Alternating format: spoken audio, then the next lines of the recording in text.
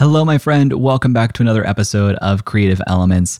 Today, I am re-airing my conversation with Jordan Harbinger. This episode originally aired as episode number 44 of Creative Elements on February 9th, 2021. And we talk a lot about sales and relationships in this episode, which I really love. I think it's one of the most unique and important skill sets that you can develop as a creator. What we didn't talk about as much as I would have liked to is Jordan's personal journey to becoming one of the biggest podcasters on the planet. So, if you like this episode, and I really think you will, I would love for you to tweet at Jordan Harbinger, and that is at Jordan Harbinger, and let him know that you'd love to hear a follow-up episode on Creative Elements. Tag me in that tweet also, and I think we can make it happen. I've heard Jordan talk about his podcasting journey, and there's a lot of ground I think we could cover related to growing a podcast in a follow-up episode. I hope you enjoy this episode, and we'll get to it right after this. Look, Bumble knows you're exhausted by dating. All the, must not take yourself too seriously, and 6'1" since that matters, and what do I even say other than, hey? Well, that's why they're introducing an all-new Bumble, with exciting features to make compatibility easier, starting the chat better, and dating safer. They've changed, so you don't have to. Download the new Bumble now. At Evernorth Health Services, we believe costs shouldn't get in the way of life-changing care, and we're doing everything in our power to make it possible. Behavioral health solutions that also keep your projections at their best? It's possible. Pharmacy benefits that benefit your bottom line? It's possible. Complex specialty care that cares about your ROI? It's possible. Because we're already doing it. All while saving businesses billions. That's Wonder made possible. Learn more at evernorth.com/wonder. I get why people think networking is awkward, because we make it awkward by only reaching out when we actually need something from that person. And then before and usually after that, they're just dead to us, right? That's not a good way to go about this. Welcome to Creative Elements, a show where we talk to your favorite creators and learn what it takes to make a living from your art and creativity. I'm your host, Jay Klaus. Let's start the show.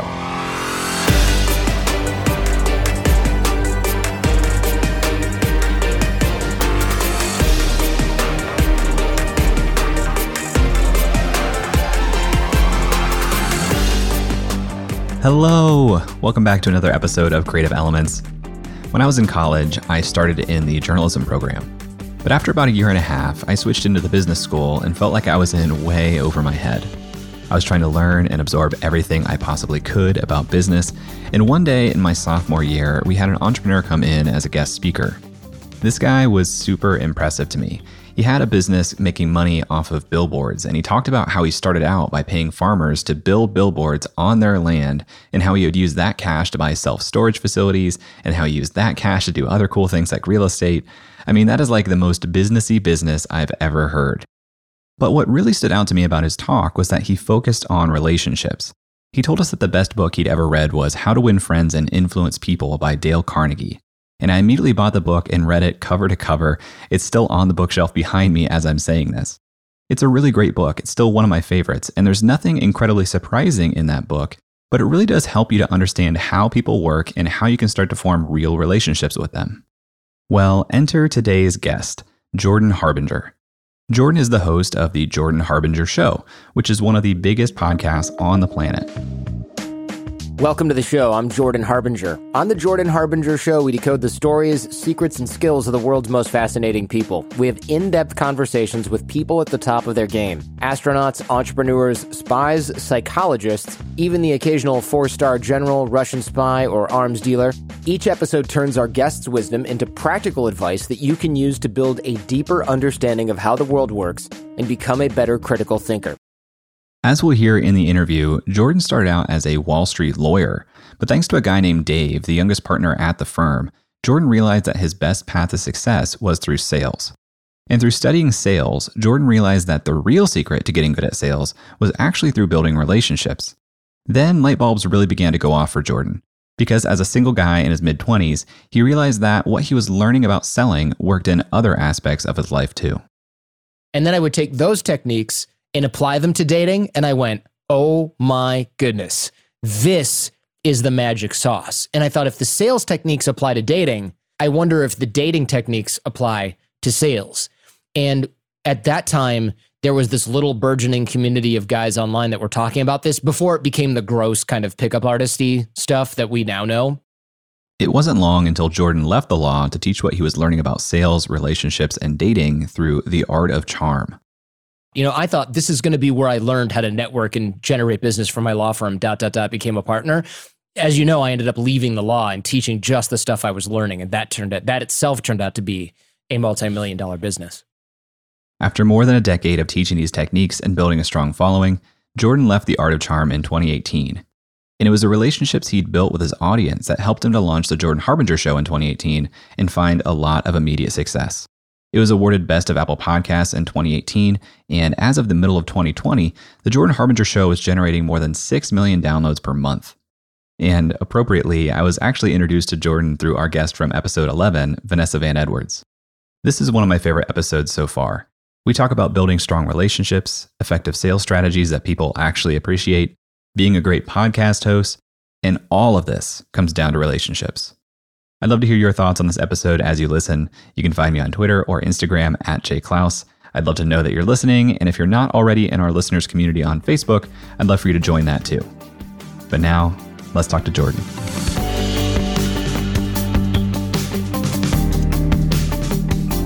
I went to law school for one of the reasons that I think many people go to any graduate school, but especially law school, which was that I had nothing else to do, and I figured that I was not going to be able to get a good job with an undergrad degree. And I wasn't wrong. I mean, nobody told us how to get jobs. I found myself unemployed over the summer along with literally everyone else, and I went into Best Buy and I was like, hey, I can build computers. I can fix computers, I can take network cards in and out, I can install software, get rid of viruses. And they were like, cool, you're going to be selling CDs with Tom. He's 17. He's going to be your mentor. And I was like, I have $65,000 or $165,000, I can't remember now, dollars of debt. I'm not going to work with Tom, who's a freshman in high school or sophomore. He's my friend's little brother. I have a 4-year degree. It's not just ego. I'm broke. I'm negative. In fact, Tom has more money than me because I have negative, whatever money at this point. And they're like, yeah, you can't just start off in the computer and customer service section. That's a manager position. And I just thought, I am screwed. This is not going to end well for me. They never told us how to get jobs when I was in college. What do we do now? And the answer was, I don't know. Good luck out there, kids. Don't forget your first loan payment. It's due in a month. Totally. So you went through with law school. You eventually end up with a Wall Street law job. Right. And you meet this guy named Dave. Can you tell me a little bit about Dave? Right. So Dave was he was a partner in the firm, and he was probably, I don't know, one of the youngest partners in the firm. I don't want to venture a guess because back then everyone seemed kind of a lot older when I was 27, and he was probably honestly like 40. And he was never there in the office. And I thought, this is so weird because the other partners that are in the office are there I've gone in on Saturday, I've gone in on Sunday. They're always there. Dave's not even there on a Tuesday at noon. What's up? And one day I decided I was going to ask him about this because I thought, okay, everyone here is really smart. Everyone works really hard. Maybe they'll figure, like I had some imposter syndrome. I thought they're going to fire me if they find out that I'm a dumbass, right? So I got to conceal that fact. And the way to conceal that fact is to be in the office as little as possible and just work remotely, which some people did, like we had pregnant women and stuff that were working from home, people that worked from home for other reasons. And I figured Dave wasn't in the office because he was working from home. And I thought, okay, I got to get the skinny on how to do that.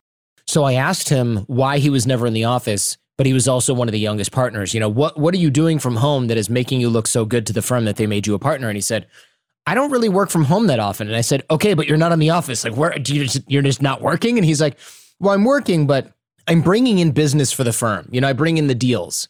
And I said, okay, well, how do you make your billable hourly bonus if you're just bringing in deals? And he goes, I don't worry about it because I get 5% or whatever of each deal. And if the deal is $1 million and my billable hourly bonus for the whole year is X dollars, it's just worth it for me to keep bringing in deals. And I said, why doesn't everyone do that then? If they're going to make more money. And he goes, well, not everyone can. And so I thought, like, okay, now you're speaking my language. What do I do? And he goes, just be cool, man. And I was like, damn it, we're back at square one.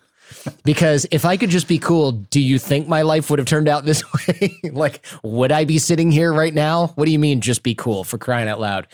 And he's like, well, you got to know your other law school buddies, some of them are investment bankers. Keep an eye on those folks, generate relationships with them, cultivate relationships. Those are going to be our clients in the future. And I just thought, like, this is so vague and cryptic. And this is a guy who's naturally good at this. I'm not going to be able to emulate this any more than I'm going to be able to play basketball by watching Michael Jordan do it. It's just not going to happen. So I started to take classes about networking from the YMCA and Dale Carnegie and things like that. And it was an okay start, but it was kind of like I'd walk in and they'd go, look them in the eye and have a firm handshake. And okay, fine, I got it. But if I'm not getting $1 million Goldman Sachs contract for my law firm, is it because of the eye contact or the firm handshake? Or is there something else going on that I'm just not going to learn from a guy wearing a sweater vest teaching on Tuesday nights at the Learning Annex? And how do you have that conversation? How do you even get in front of the guy to have the firm handshake and look in the eye? Right. And that kind of thing was just, I remember asking these questions in these courses, right? And they just had no idea. It was like, oh, you ask your management and you work your way up the corporate ladder like anyone else. And I was like, no, you don't get it. That's what everyone else is doing.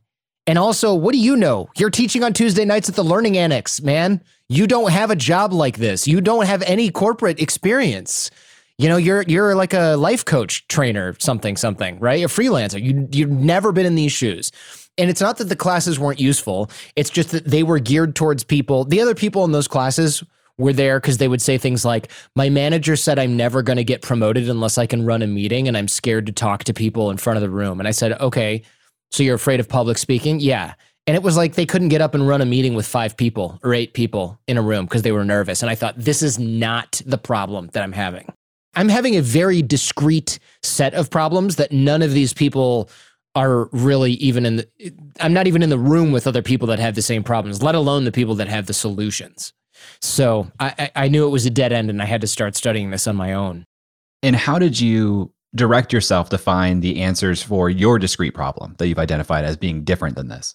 So I started to read online, and I started to find people that said things like, yeah, the best sales techniques I've gotten are dating techniques. And I thought, like, oh, that's interesting. I'm 27, 26, whatever. I'm interested in dating. I think I might have even been 25. I'm interested in dating.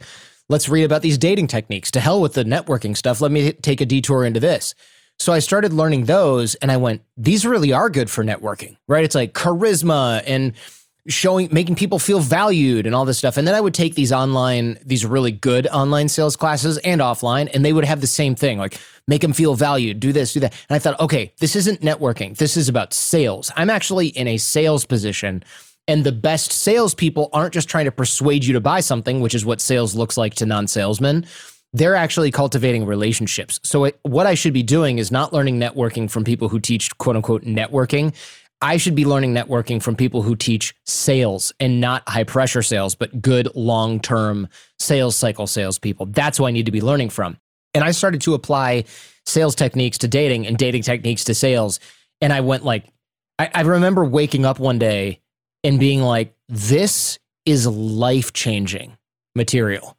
And I remember looking at my computer and my notes, like I had Evernote or something, some early version of whatever notes program. And I remember going, this is the day that I'm going to look back on in 10 years and be like, this is the day my life changed. And it turned out to be right. Rarely does that moment ever happen, right? It's rarely do you have that and then it turns out to be right. That was something where I went, this is such a game changer. And it was such an absolute game changer that it did change my entire life, more so than I thought.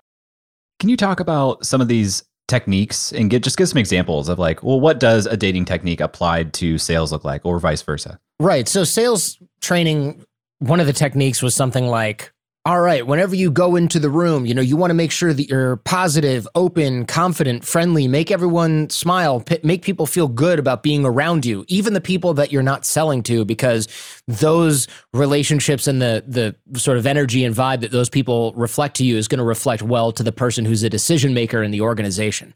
So if you're walking into the office, get the receptionist smiling, make sure the person who escorts you, who's the assistant to that person, is happy with you and they all like you. And then, that way, when the person is making the decision, there's almost this not quite metaphysical, but like a sort of vibe like, man, whenever Jordan comes in here, everyone just loves that guy. That's a vendor we want to be working with. Let's hire them. all other things being equal, rather than the guy who's $100 cheaper, but everyone's like, ugh, that so-and-so's here again, and you want that to reflect well on you. And I went, all right, what happens if I walk into the bar and the doorman likes me, and then the bartender yells at me from behind the bar, and the regulars want me to come and sit down and have a drink with them? How's that going to look? And again, I'm 25, so this is like my life at that point in time. Turns out that's a really good way to earn social status. And it turns out that the sales class wasn't just teaching me how to be charismatic and outgoing. It was teaching me how to raise my social status, because people seek to be around and involved with those who have high status. That's why that sales technique works. Right? That's why having a good personal brand is good for sales and closing, because it raises your status. So I thought, okay, this dating stuff, social status is great for dating and it's great for sales. It's not just like high pressure sales is bad for selling things other than used cars, maybe. High pressure dating tactics are really gross and everyone can feel it and see it right away. It's just that then when it comes to sales, we somehow lose the idea that we have to be charismatic, open, positive, confident, friendly, etc., and vulnerable. And I thought, like, okay, if I can figure out how all of this crossover works, I'm going to be unstoppable, both in terms of generating business for my firm, but probably won't hurt me in the dating world either. And again, I'm 25, 26, 27. That's what was my focus. Don't get fired, and probably learn how to make some new friends and possibly date some attractive women. Like, that was my entire tiny little world in my late 20s in New York. I love this topic because behind every company, every organization, every decision is a human person. And you just got to be a human person that human person wants to associate with, talk to, work with. Like, ultimately, when people are making hiring decisions or anything else, it's like, I know I'm signing up to work with this person. Do I want to do that? After a quick break, Jordan and I dive deep into sales strategies that work and that people actually appreciate. Right after this. This episode is sponsored by BetterHelp. Last year, my wife and I started talking about her joining the business full time. This is a huge decision, not just for the business, but for our marriage. My wife, being the very smart and thoughtful woman that she is, suggested that we proactively sign up for therapy as a couple to help us communicate better before we started working together. It really helped us have better language to describe how we're feeling and listen to one another, which generally lowers the intensity of any conversation. Now, I had never been in therapy before, but here's something that I didn't expect. It didn't just help our dialogue, but it helped my inner monologue too. The way I understand my own experience has changed based on the tools that I got from therapy. If you're thinking about starting therapy, give BetterHelp a try. It's entirely online, so it's convenient, it fits your schedule, and you can be in the comfort of your own home. Just fill out a short questionnaire and you'll get matched with a licensed therapist. They even make it easy to switch therapists if it doesn't feel like a fit. Get it off your chest with BetterHelp. Visit betterhelp.com/creator today to get 10% off your first month. That's BetterHelp, HELP.com/creator. This episode is sponsored by Podcast Movement. For the past decade, Podcast Movement has organized the world's largest gathering of podcasters, featuring thousands of attendees, hundreds of breakout sessions, panels, and workshops, plus the largest trade show in podcasting. Podcast Movement helps podcasters of all experience levels create, grow, and profit from their show. It's suitable for beginners, but you'll also have the opportunity to meet some of the biggest names in the industry. I've been to several Podcast Movement events, and not only is the programming incredible, but the culture and vibe are incredible too. It attracts thoughtful, empathetic, and collaborative people, which makes sense when you think about the medium of podcasting. Podcast Movement hosts 2 events per year. The first just wrapped up, but their flagship conference is happening August 19th through the 22nd in Washington, D.C. Attendees have the freedom to choose their own adventure across several different stages throughout the 4-day event, not to mention dozens of amazing networking events, parties, and the expo hall floor. Tracks include podcast creation, video and live streaming, industry professional, plus several stages of curated programming from some of the top companies in podcasting. It's truly a unique event, and if you are a podcaster, I cannot recommend it enough. Right now, tickets are available at super duper early bird pricing. And as a Creator Science listener, you can save $50 on top of that by visiting podcastmovement.com/science. That's podcastmovement.com/science. Welcome back to my conversation with Jordan Harbinger. Jordan was just getting into what he learned about truly effective sales techniques, and I could hear you starting to put some walls up. So here's the thing. Sales is not inherently evil. This is a topic I really, really love talking about because for some reason, a lot of us are raised with a belief that sales is bad and we want to reject learning how to get good at selling. But when you go into a Starbucks and you order a coffee, you don't feel sold to, right? You just know that you want the coffee and you'll happily pay for that coffee. That's what effective sales is like. And so I asked Jordan why so many of us grow up with such an inherent bias against sales. The reason I think, and I've thought about this quite a bit, I'm sure there's more to it than just this, but one of the main reasons I've noticed is that good sales is invisible, right? You walk into the stereo store and the sales guy walks up to you and says, "Hey, what are you looking for? Can I help you?" And you go, "No, just looking. This is a little bit pricey." And he goes, "I know, right? It really is. But I got to tell you, you don't have to buy the super expensive stuff over here. I wouldn't even recommend all that. That's kind of like, you get our audio files that want that. What you should do, just get a pair of good headphones at some point, and I'm happy, you can try these. That will change the way you listen to music forever. And then, but I got to warn you, once you get bitten by the bug, you're going to want more." And you go, "Okay." And he goes, "Here, sit down over here. You got to listen to this. What kind of music you like?" "All right, cool. Here, look, there's this. Check these headphones out. They're entry level. Just tell me what you think." And you listen and you go, "All right, wow, this really does sound good. I didn't even know that Metallica had violins in it," or whatever you're listening to, right? Like, "I didn't know Skrillex could be so deep, man."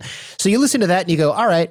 And you think about it and you go back to your regular headphones at the gym and you go, "Man, those are really good, huh?" And then you get home and you put on Spotify and you go, "It just doesn't sound as good." And then over Christmas, you get all your money from your grandma, whatever, and you walk right back into that store and you go, "Hey, man, I think I do want those headphones." And he goes, "Great, we're having a sale. Now's a great time for you to get these. And I love these. You're going to love them. If you don't, bring them back. I will, but I've never given a refund on these because I don't need to." And you go, "Okay, fine." That's a really good sales guy. You don't think, "Shoot, man, I just got sold a pair of really expensive headphones. That son of a gun," right? You're happy with what you have. And you walk back in there for the next 5 years and that guy is your homie giving you the in-store discount on all your stereo equipment, right? Bad sales is the stuff we notice right away. You go and walk in the car lot and you go, "All right, I really just need something. My car broke. I'm 29. I don't drive much, but I still need something to get back to my parents' house. I really just want a basic model. In fact, I'm not even going to get a new one. I'm going to get a used one." And they go, "Oh, okay, well, one time only offer, this, that, and the other thing." And you end up getting pressured into something. You regret the purchase, or you're like, fine, but you're rationalizing it. You kind of don't like the guy. You never want to see the salesman again. He was supposed to throw in floor mats and didn't. And you find out it wasn't in writing in the contract. So now they're not going to honor it. And you go, "These sales guys are just gross." Right? You don't think about the sales that made you feel good, that were highly effective and that kept you coming back because they developed a relationship with you. You only think about the sales that made you feel gross and disgusting and victimized. And you go, "I never want to be that person. I'm never going to do that." So then when somebody says, "Hey, for your business, you really need to learn how to sell," people go, "Hell no, I'm not learning how to sell. I've been sold a few times and it made me feel gross and I hate sales guys." And then you go right back to that stereo store and you buy something else and you don't think, "I'm dealing with a salesperson right now." You just think, "No, well, I mean, Tom, he's cool. He's not like a regular sales guy." You're only thinking of the people that made you feel like crap. That's super interesting because I agree. Like growing up, when you hear sales, because kids don't think about or really talk about sales or experience sales, but what you do hear are the adults around you who are speaking with regret about something they were sold or something they bought that they regret. I don't know if I can pinpoint very many times when somebody is like, "I was sold on this and I love it," because they don't talk about it as being sold. To your point, right. They talk about it as just a positive experience. So when you hear the word sales, you begin to equate it with a negative experience, I think. Exactly. And a really good salesperson will never have to resort to quote unquote sales techniques that are so transparent and obvious. So if you buy something from me, let's say I'm selling this environmentally friendly iPhone case, right? I get you one of these things, right? You buy it from me. And you don't go, "Yeah, Jordan, he really told me all the benefits of having an environmentally friendly case as opposed to one that was plastic that pollutes a lot. So I weighed the pros and cons and bought it." You say nothing about me. Or you say, "My friend Jordan told me that iPhone cases are really a major component of landfills. Like all of these cases we put on our electronics are horrible for the environment." You never think about it. This one, you can throw it in the ocean and the dang thing will biodegrade in 90 days. In fact, fish can eat it and it has nutrients in it. Isn't that incredible? And people go, "Wow, where do I get one of those? What's it called?" because it's not only invisible, but it's referred to you in a way that makes you feel like it's one friend telling you something as opposed to another. Meanwhile, my quote unquote sales technique is get this in front of you and make you feel good about it. But since it's a good product, which is a good component of a good salesman, only selling things they believe in, I don't have to do gross things to get you to wrap your mind around the costs, the benefits, and do that calculation in your head. So nobody feels sold. To your point, nobody feels sold when they buy something and they don't have to constantly rationalize it. Or if the rationalizations make perfect sense. Like, yeah, it was $10 more than a regular case, but I'm not an a-hole. Because I'm not contributing to ocean blight and, choking out sea turtles with my iPhone case. So I'm part of this cool club where I paid extra for my Tesla or extra for my iPhone case because I believe in something. Sales that is highly visible is usually the kind of sales that is so visible because of the techniques that are being used and the negative way that it's making us feel. Usually bad sales that is highly visible is really, really high pressure. And not only is it high pressure, but we want to get away from it. And that's why we close. That's why we end up buying that used car, because we just want to get out of there and we've kind of had enough. And we feel like if that guy will just make it stop if I sign on the dotted line, and besides, I need a car anyway. That's when you drive off the lot going, I'm an idiot. And also interesting in that story you just shared, that example of the phone case, the way that this person in your story is saying, look at this phone case that I got that's biodegradable. They are showing to their friends almost their own status thing. Mm-hmm. Like that sale is allowing them to show their own status uplift and create status in the eyes of the people they're talking to. I think back to one of my favorite episodes of the show so far, which was my conversation with James Clear in episode 2. James mentioned offhand that often the mark of an expert is knowing what to focus on and what to ignore. So as someone who has spent so much time studying relationships, I asked Jordan to talk about his most fundamental principles of building relationships. The first principle that I always teach is dig the well before you're thirsty. And I didn't make this up. I think it's from it's probably from a sales book from the 90s, right? And it's about creating relationships before you need them. And it's both the most important concept in relationship building and also one of the most ignored. Because whenever I teach this, people will go, oh, that's good. Dig the well before you're thirsty. Yeah, build relationships before you need them. And then I'll follow up with the people I spoke to, at Google or something half a year later, and I'll go, how's this going for you? And they'll go, oh, well, I've got to work on this and I've got to wrap that up and I've got to do this and da-da-da. And then I'll start on that. And I go, okay, but you know that the concept is build relationships before you need them, right? Dig the well before you're thirsty, not when you're good and ready and when you think you might actually need them. Like you're literally doing the opposite of this. And that's unfortunate because we all know people that call us out of the blue. We haven't heard from them in 2 years, 5 years, 8 years. And we're sort of suspicious, right? We're thinking like, haven't heard from Jay in a while.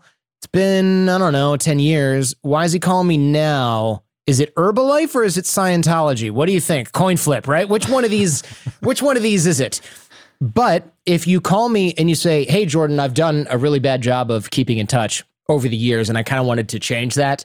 So I'm reaching out, no real agenda and no rush getting back to me. Then when I do get back to you and I go, I bet it's something, and it's some multi-level marketing scheme, and then it's not that. And I go, oh, I guess he just really did want to keep in touch, but I'm a little suspicious. And then 6 months later, it comes up again, and I talk to you, and I'm a little suspicious, but I'm a little less suspicious because you didn't ask me for anything. And then a year goes by, and we talk every 6 months, maybe just via text a little bit here and there. And then in 2 years, you're like, hey, I've got this book launch that I'm doing. And I go, oh, okay. Yeah, sure, I'll help you with that. I don't go, I knew it. You've been buttering me up for 24 months to try and get me. No, that's an insane thought. But what happens when most people do this is they go, all right, I got a book launch. Man, I haven't talked with a lot of these people in a long time. All right, here's my plan. I'm going to awkwardly reach out, pretend that I don't want anything, ask about their kid because I saw you had a kid on social media. Then like 4 days later, I'm going to come back and go, gee, I have a book launch and you'd be perfect for it. I didn't even think about this before. And now it's awkward for you. And then for me, I just go, oh, okay, I knew you didn't really want to keep in touch with me. You just wanted something. And so you had to butter me up a few days beforehand because you knew that reaching out of nowhere was going to be really awkward. So you did the second most awkward thing, which is pretend to be interested in me. So you have to build relationships before you need them. You can't actually make up for lost time when it comes to relationships and networking. And yet most people do that because it's out of sight, out of mind. It doesn't mean they're selfish. It just means that it's out of sight, out of mind. you typically don't think about other people until you do need something.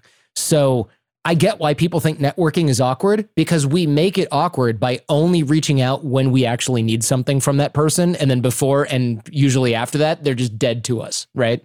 That's not a good way to go about this. Something I love about the approach you just talked about, you frame that initial message as like, hey, I've done a bad job of keeping in touch, and I'd really love to keep in touch, no agenda. Mm-hmm. Is that literally the type of messaging you would use to call out the fact that, hey, I failed in this way, and this is actually what I'm trying to do. I'm trying to stay in touch, and I want to reassure you that there's no actual agenda here. Would you recommend having all three of those elements? Yeah, I would say the first thing that I would do when I reach out to people, and I give these drills, and like when I talk about networking and stuff, I won't bore you guys or shamelessly plug my stuff here. But when I do this, I typically reach out and I'll say, hey, Jay, Jordan Harbinger here. Because if you say like, hey, man, then it's like, oh, mass text from an unknown number or from a guy I haven't heard from in 5 years, delete. So I use your name. And I say, it's been a while since we met at Cafe Gratitude in San Diego after FinCon 2017. And then you go, oh, right, that guy. I remember him. We never did keep in touch. And I might even say we never really kept in touch because I neglected to save your number, wanted to see what you were up to, can't remember what reminded me of you. Or you say, hey, I just talked to the other guy that was at the table and I asked him about your name and I searched in my phone and here you are, wanted to reach back out. You're still going to be suspicious. But I'm just going to say, hey, the reason I thought of you is this. Here's my name. Here's where we met. And I remember your name. You won't ever get rid of people being suspicious a little bit, which is fine. It doesn't really matter. We don't really need you to be totally unsuspicious. What I want to do is just get a reply, because then I can say, what are you up to? I'm just getting snowed in over here in Ohio. Oh, great. What else? What are you up to these days? Well, I'm doing this podcast. And it's kind of interesting. And I know you do podcasting. Yeah, that's right. That's right. You're doing that? Oh, let me look it up. Cool. And now we're in a real conversation, and it's only going to be a few texts back and forth. But the idea is to kick the rust off of these weak and dormant network ties. It's not to like, I'm not going to fly out there and hang out for a week, or like we're not planning lunches all the time. It's just to shake the rust off. And that's, you see these people who come up with excuses, right? They go, I don't have time to do 7 coffees a week. And I'm like, did I ask you to do any coffees a week? No, I asked you to send 3 texts. Don't pretend that you have to get engaged to every single person that you chat with via text. It's just it's one of these sort of excuse processes.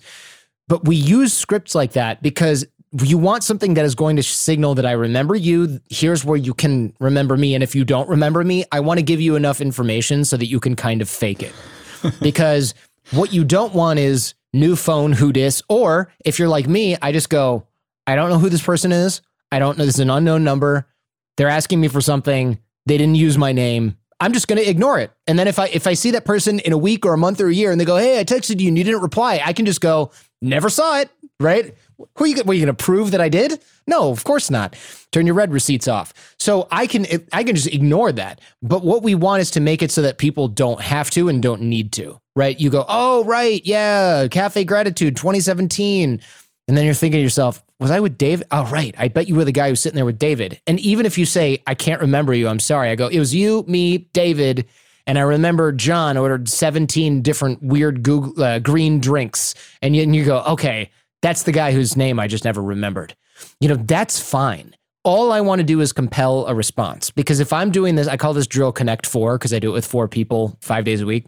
If you're re-engaging 80 people a month, that is a lot of people, right? And even if only half respond, now you're re-engaging 40 people a month who now know who you are. You kind of know what they're up to if you got that far in your conversation via text. And more importantly, you know how to deliver a little bit of value to them. Like if I know that you're doing a podcast and you just started off and it's about generating leads for your law firm, I can go, you know what? I've been doing a podcast for 14 years. Let me know if you ever have any quick questions. Just shoot me a text. Now I'm of value in your network. Or you might say, yeah, I'm building a website. And I go, let me know if you need a graphic designer. I got a really good web graphics guy. I'm happy to introduce you. Now I don't have to do anything, right? Other than an email introduction. I'm not making your website for you. I'm just figuring out where you plug in to the other people that I know in my network so I can re-engage you, possibly offer value to you in some way. That's how you re-engage weak and dormant network ties and make sure that you're building strong relationships without spending all day working for free for random strangers that you met 3 years ago at some cafe. So smart, because these little offers that you're talking about of, hey, if I can ever be of help, like just shoot me a couple questions. You are giving in that moment and making a really great impression, and genuinely would do that if they respond. But so often people won't, but they'll remember that you asked or offered. Yeah, or they'll say something like, yeah, right now I'm just wondering about this podcast host or that podcast host. And you say, hey, you know what? I've heard bad things about this one. I would go with this other third option that you didn't mention. Let me introduce you to the guys who run it. And then you introduce them to the sales guys, the onboarding team at whatever. And they're like, oh, I'm so glad that I got this. And the onboarding team at that company is like, thanks for throwing a lead to us that we just closed. That's awesome. You're an awesome guy. So now I've built value with you, and I've built value with the hosting company or the graphic designer or the attorney or whoever I referred. And so it's win-win all around forever. It's actually win-win-win, because now you guys are like, that Jordan guy, really nice guy, made an intro. And it works out well in my favor. I'm making introductions all the time, and all I'm doing is sending a couple of emails, right? Do you want the intro? Do you want the intro? It's called the double opt-in, right? I ask you if you want the intro. I ask them if they're comfortable with the intro. And then I make the intro of both sides say yes. So now, years might go by and you go, I'm still using that web host. They are the best. I'm so glad I didn't do the other one that I was thinking of that I heard went out of business. And now people can't get their RSS feeds, for their podcast, whatever. It makes me look good, and it builds referral currency. It builds social capital. So when I need something in the future, whatever that might be, if it ever even happens, I can say, hey, I'm doing a book launch. And you go, well, I'm happy to help. You introduced me to my web designer, and then you got me a lawyer, and then you helped me find a host for my podcast. So yeah, you just want me to share this on social? That's it? You sure? Happy to do that. That's the least I can do. You want that times 1,000.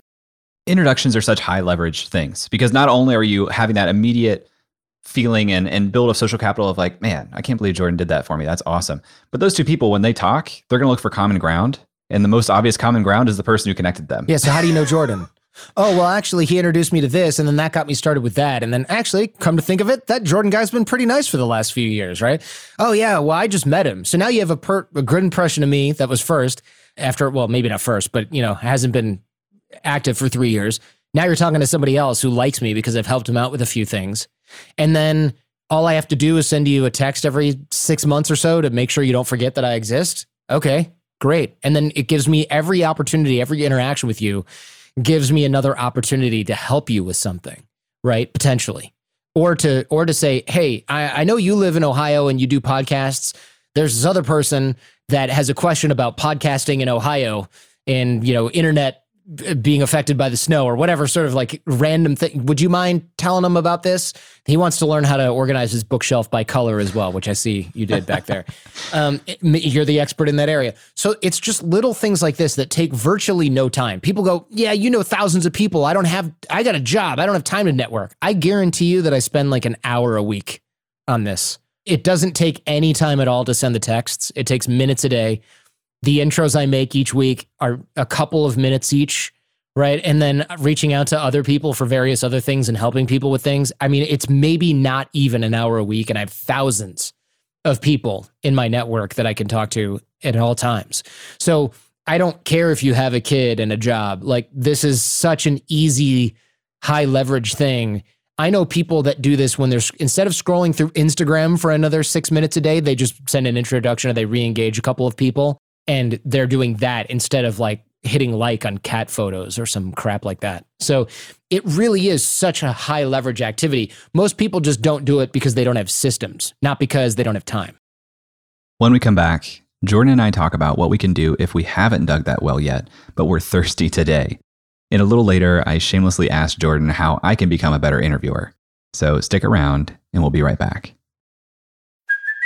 Hey, it's Kaylee Cuoco for Priceline. Ready to go to your happy place for a happy price? Well, why didn't you say so? Just download the Priceline app right now and save up to 60% on hotels. So whether it's Cousin Kevin's Kazoo Concert in Kansas City, go Kevin, or Becky's Bachelorette Bash in Bermuda, you never have to miss a trip ever again. So download the Priceline app today. Your savings are waiting. Go to your happy place for a happy price. Go to your happy price, Priceline. Welcome back to Creative Elements. One of the principles that Jordan shared with us a little bit ago was to dig the well before you're thirsty. It's a really great tip and a great way to live, but if you're just thinking about this for the first time, chances are you may not have been digging that well, and you may already be thirsty. So I asked Jordan if there are ways to quickly dig that well, or if we should not even attempt to ask for help if we haven't been cultivating relationships for months or years already. I mean, you can make asks, but you have to realize that a lot of people are going to be like, I don't really know you, and I haven't talked to you in years, so you're gonna come up pretty dry. I would say go ahead if if you're desperate right now and you just lost your job or something, you got to do what you got to do. But one thing I recommend for people who aren't necessarily in that situation, this is a drill that I call layoff lifeline. So imagine that you did get laid off, or your business imploded or whatever, and that happened today. Who would you reach out to for advice or counsel, right? So would you reach out to your parents? Okay, fine. That's an easy one. Maybe don't count them. But would you reach out to your old boss? What about your wife's old boss that you got along with really well? What about that neighbor you had who was a business owner who was relatively successful? What about your career counselor? What about, your old boss from this other thing? Those are the types of people that go on this list. So make that list, then reach out now while you don't have an agenda and you don't reek of desperation, and re-engage those folks. And you can say something like, hey, I know I haven't been in touch for a really long time, but I wanted to change that. So I wanted to reach out to you because somebody asked me, who would I call if I got laid off? And you were the first person that came to mind. And I realized I haven't talked to you for 6 years. And don't worry, I still have a job, but I wanted to check in and see how you were doing. Most of those people are going to be beyond stoked to hear from you. Like, hey, I wondered where you landed after such and such corporation. You're doing your own thing now. I'm proud of you. I always knew you were a sharp guy. You go back and forth with these folks. Then in 6, 8 months, 12 months, if you do lose your job, God forbid, or you do have a problem, you can reach out to them and they're not going to ignore you or go, ugh, you're just here for a job, right? They know that was something that you didn't plan and you've dug the well before you got thirsty. So make that list of those people now. It's not going to substitute all of your outreach. You should still be doing Connect 4, and I'll teach you that drill in a minute, but definitely start with this because a lot of people will go, I don't really have any contacts. I don't really have people that I can reach out to for this and that and the other thing. You do, you're just not thinking about it. Because if I say, who do you know that's a good network connection? All you're going to think about are things that you need right now. You're going to go, no one, because I don't need anything. Or, oh, I don't know. I mean, I really need a lawyer for this real estate thing, but I don't know any real estate lawyers. You're going to be thinking very narrowly. But if you're just thinking about who you trust and who you wish you had kept in touch with, that's a wide range, a broad range of people in various industries that probably don't even have anything in common. Love that. It's so rare for people to go first too. If you're that person doing that reach out saying like, hey, I wanted to reconnect with you, it makes such an impression because people just don't do that. What I'm doing though, instead of using a CRM or making a list, all I do is I go on my phone, I open the text messaging app and I scroll all the way to the bottom. That's where those threads are, where it's like, see you guys at 1, Cafe Gratitude. And you're like, who are these people? There's 3 people whose names are saved. Okay, I haven't talked to them in a while. There's an unknown number in there. Who the hell is that? Right? I'm re-engaging those numbers because those are those dead threads, those weak and dormant ties, but they're in my phone. So I either met them or something like that. And you can skip your exes. You can skip, the guy who ended up stealing the beer out of your garage or something that you had the number in there. You can skip those people, right? But don't look around in there and go, who's important? Just re-engage everyone that's in there that's not a totally despicable person. And you never know where the opportunities are going to come from. I'll re-engage somebody in there who was like the real example. I'll re-engage the guy who like installed the water filter in my kitchen, the reverse osmosis. And I'll go, hey, Gage, I just wanted to check in and see how you're doing. I know how you are with texts. I'll assume I'll hear from you in 30 days. And then like 4 days go by and he goes, I'm early. You're right. You still know how bad of a texter I am. Well, it turns out my business is doing great and I wish I could hire someone because I'm so busy. And I go, do you mean it? Because I know some kids who are trustworthy. They just graduated from school and they would probably love to help you install water filters while they're paying off their student loans because, they got bills to pay and the market ain't what it used to be. And this guy's like, sure, I'd love to meet them, call them right away. I've got more projects than I can handle. So I just get a kid who knows how to, who worked at a machine shop as an intern and has mechanic skills, couldn't get a job as a mechanic. And he's installing water filters now because I friggin' texted the guy who installed my reverse osmosis water filter in my kitchen to say hello. So I ended up giving someone a job. That guy, when he comes and replaces our filters, I never get charged, ever. I haven't paid in 2 years for a replacement filter because I got him one of his first employees And it made his life a million times easier. And that kid, he's got a mechanic job now. He doesn't still work with the water guy, but he's thankful forever. And I think if I ever have I have a Tesla, but if I had if I had a car that ran on gas that he could fix, I guarantee you I could take it there and he would only charge me for parts. I promise you that. A lot of what you're talking about here is kind of like a natural result of human reciprocity.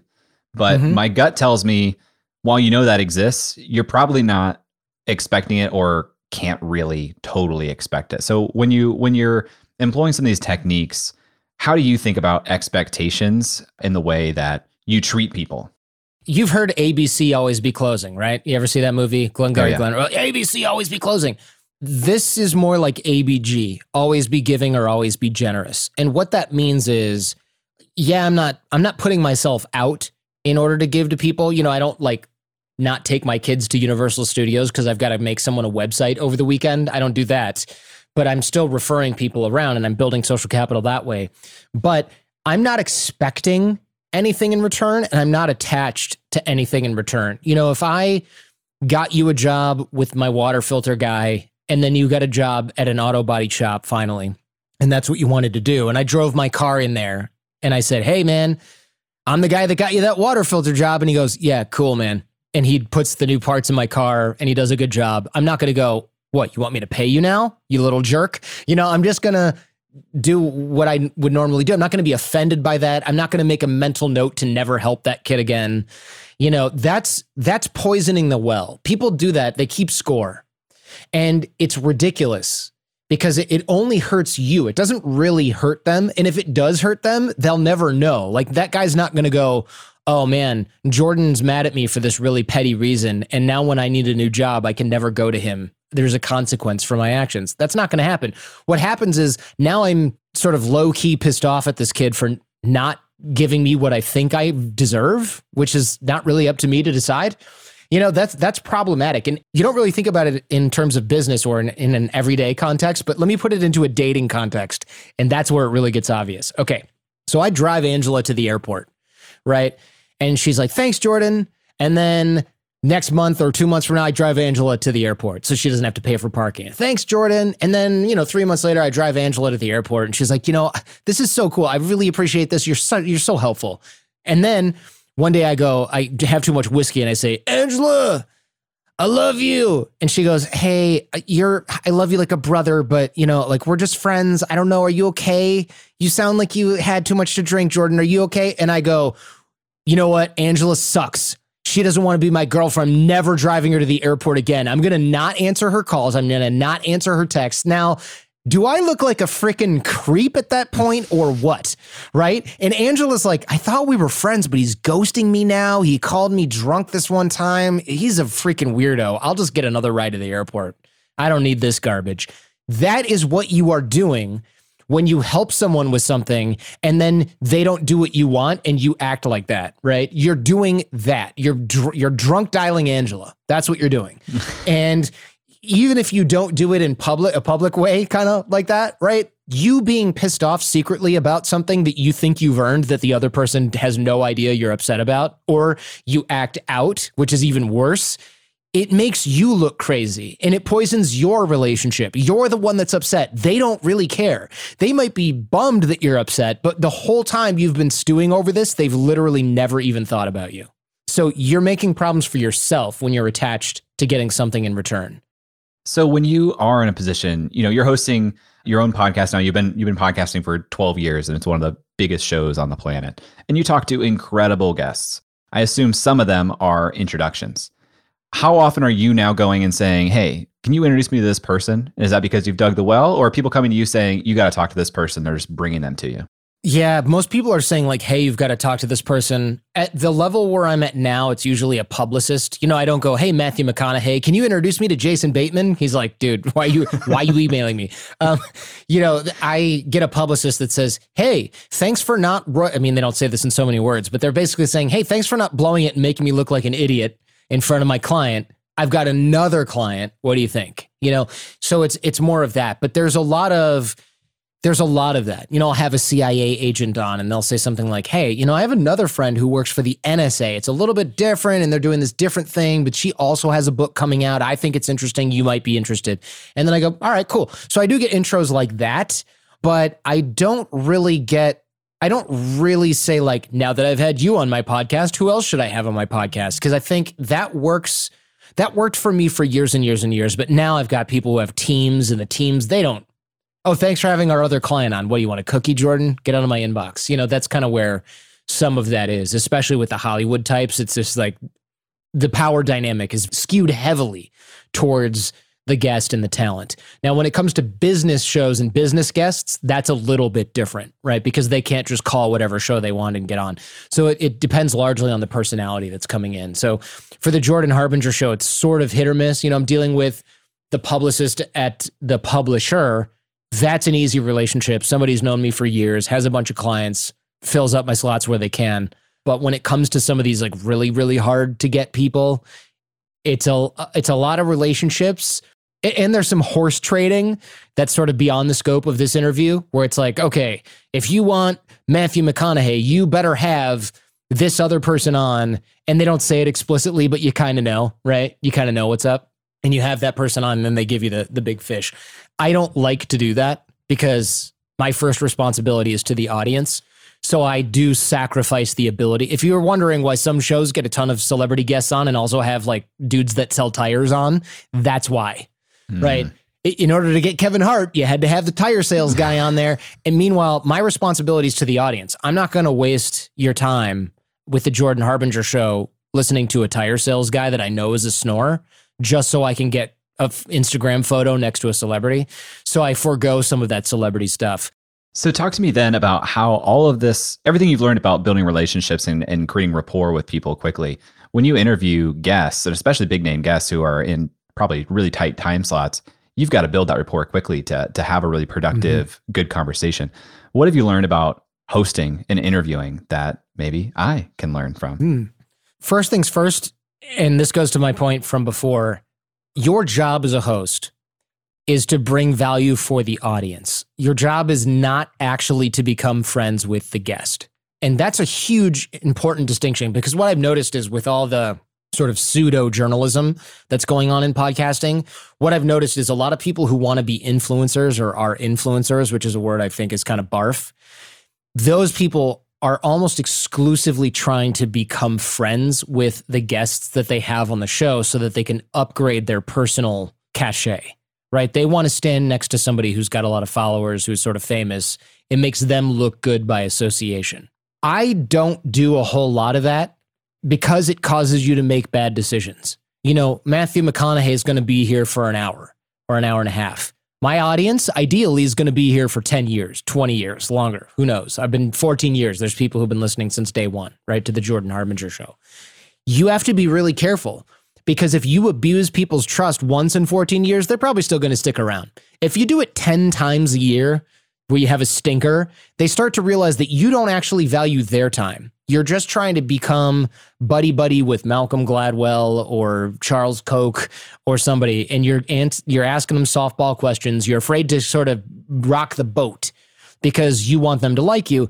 You're going to get a crummier interview, man. The reason that I'm able to do good interviews that people respect is because I will say something like, okay, well, when you do this and this and this, you know what that looks like, right?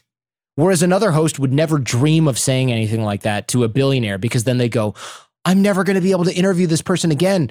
And all of his billionaire buddies are going to say that I challenged him, and they're going to be more cautious. I want that. And what this does actually is, since people know what to expect from me, they actually like it more because it seems more genuine. So if I challenge somebody on something, they knew that was going to happen. I'm not making them look bad. I'm just being really authentic in order to get the best interview for my audience. So they know that the audience is better. They know that the questions are better, and the audience goes out and buys the book or is more interested in that person. So rather than trying to build a cult of personality or trying to get the guest to like you, make sure that your first priority is actually to your audience. And that way you will grow faster, which is really what the guest cares about anyway. They just want to see the numbers. They're not really that worried about whether or not, you're going to want to have coffee with them after the show. They don't want that. They really don't. Sometimes you will make friends with your guests. Let's be honest. If that's the point of your podcast, it's kind of pathetic. What does your preparation look like? You put out multiple episodes a week with people who have such long careers. You could spend days just learning about one person. So how do you prepare in depth to be able to have these conversations that you do? Yeah, I do put a lot of work into it. So I will read the whole book, which that right there puts you in the 99th percentile. I didn't realize this, but when I talk to other journalists and when I talk to the people that I talk to on the show, I'll say, yeah, I read the whole book. And they'll be like, what? It's 400 pages long. Yeah, well, I read the whole thing. And a lot of people go, yeah, sure you did, buddy. Right? Like they're thinking that. And then as you ask questions that show that you read the whole book, you start to slowly see these people be like, okay, respect. And they quit their BS. If they're trying to pull the wool, but you've read the whole book and you know their content really well, they haven't looked at it in 8 months, right? But you looked at it in the last 8 days, you have a much better conversation. So I'm spending 10, 20 plus hours preparing for each guest. I read the book, I read their Wikipedia, I listen to other interviews the person's been in, I look at news articles, things like that. If they have 2 books, maybe I'll read both if they're sort of related to one another. That's the kind of thing that not only helps you build a relationship with your audience, but it also helps you build a relationship with the guest. Nothing really says, I respect you, quite like you having devoured a bunch of their work, thought about it, made a bunch of notes, and talk with them about it. You can brown nose all you want, right? But if you want them to be a fan of you, the way to do that is to consume their work. I don't really care if someone's complimentary, especially if they haven't read my work or listened to my show. My favorite fake sort of rapport builder is people go, I'm a huge fan of the Jordan Harbinger show. I'm so glad to have you on. And then I'll say something like, well, in this episode and then this course, and they've like never heard of 6-Minute Networking, which I talk about in every single episode of the Jordan Harbinger show twice. It's my free networking course with the drills that we just talked about. And I'm like, oh, I get it. You lied. Or someone will say, huge fan of the show. I just want to ask you if you can do this one quick favor or put this other person on your show. I'll go, what episodes are your favorite? And then it's either the one that came out that day that's like first on my website because they realized they had to look really quick at their phone, or they'll go, all of them. And I'm like, okay, yeah, not true. Name one episode that I've had. You literally can't even do it. You lion sack.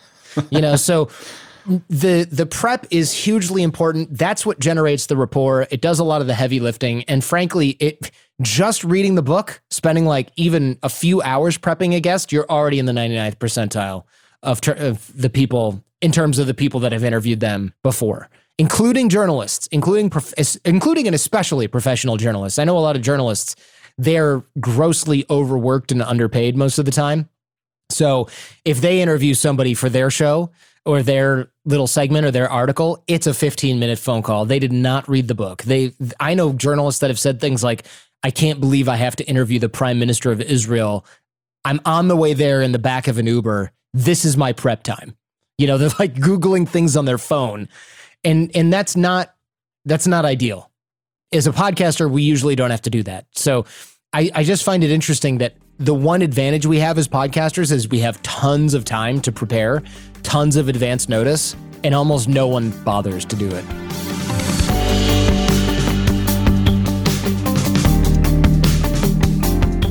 I truly, truly love this conversation because there is no more powerful force in my life than relationships. Everything we do, everything we aspire to, can be attained through building genuine relationships. I also really appreciated Jordan sharing some inside baseball with me about being a podcast host at the level that he's at. He's been hosting for more than a decade at this point, so I can learn a ton from him, and I hope that I can continue to do so. If you like this episode, you'd probably enjoy the Jordan Harbinger Show, which is on this very podcast player that you're using right now. And if you want to check out Jordan's 6-Minute Networking course, you can do that for free at jordanharbinger.com. Thanks for Jordan for being on the show.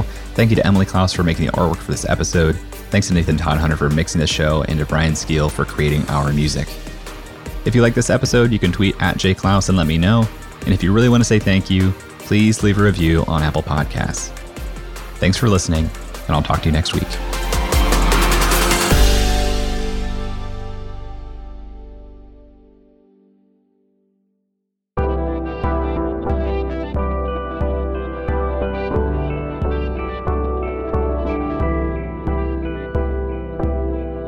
The Podglomerate, a sonic universe.